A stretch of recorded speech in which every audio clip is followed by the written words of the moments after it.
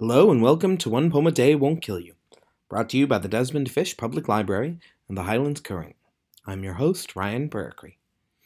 Each day during the month of April, National Poetry Month, we are bringing you one poem read by a community member in Phillipstown and Beacon. Today, Saturday, April 9th, 2022, Sarah Crow reads We Lived Happily During the War by Ilya Kaminsky.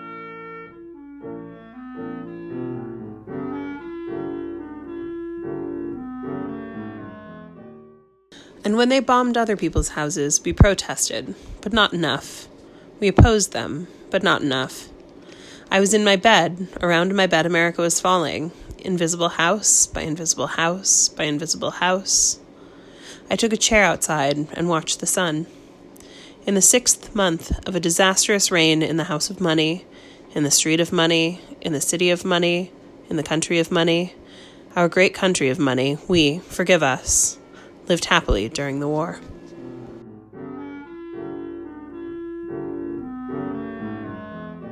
If you would like to submit your own reading of a favorite poem, visit DesmondFishLibrary.org. Just click the big logo for this podcast for simple instructions. Or visit the library where we can record you in person. And be sure to visit the Highlands Current at highlandscurrent.org.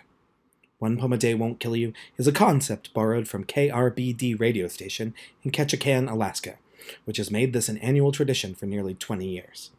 A local version was organized by Nelsonville resident Marianne Myers for the Current in 2014 to 2016 and is now brought to you by the Desmond Fish Public Library and the Highlands Current. Have a wonderful day, and we'll see you tomorrow.